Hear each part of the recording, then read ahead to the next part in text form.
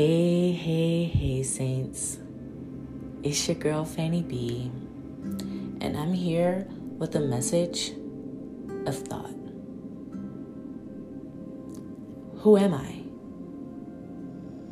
Isn't it interesting how one can spend years getting to know others, but not oneself?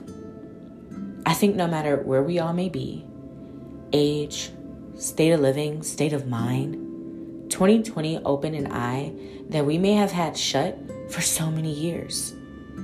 A part of me believes most of us know exactly who we are, but spent so many years running from it. Maybe we never felt safe to truly just be. Or maybe never had the time to truly figure it all out. One thing I do know, I pray for alignment with one's true identity.